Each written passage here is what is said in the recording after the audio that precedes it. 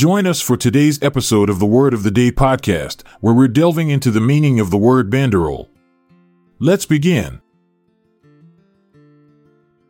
Banderole is a term that refers to a small flag or streamer that is typically fastened to a lance, masthead, or other similar objects.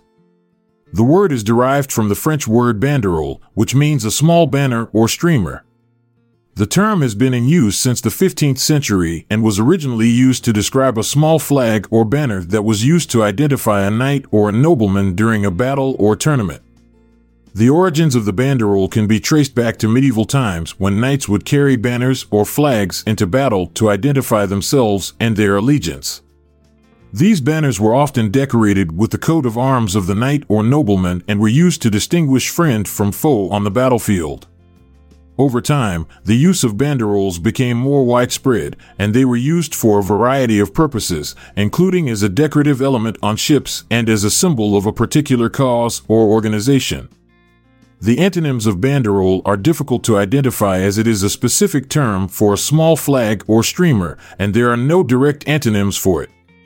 However, some possible synonyms for banderole include banner, flag, pennant, streamer, standard, and ensign. In modern times, banderoles are still used for a variety of purposes, including as a decorative element in parades and festivals, as a way to identify a particular group or organization, and as a symbol of national pride. They are also commonly used in advertising and marketing campaigns, where they are used to promote a particular product or brand.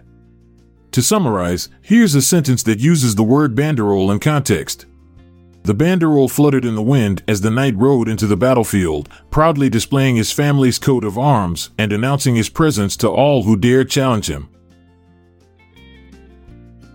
Thank you for choosing the Word of the Day podcast.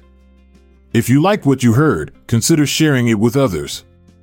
Refer to the show notes for word credits and references. This is Montgomery Jones, bidding you farewell for now, but don't forget to come back tomorrow for a new word. This podcast is produced by Classic Studios.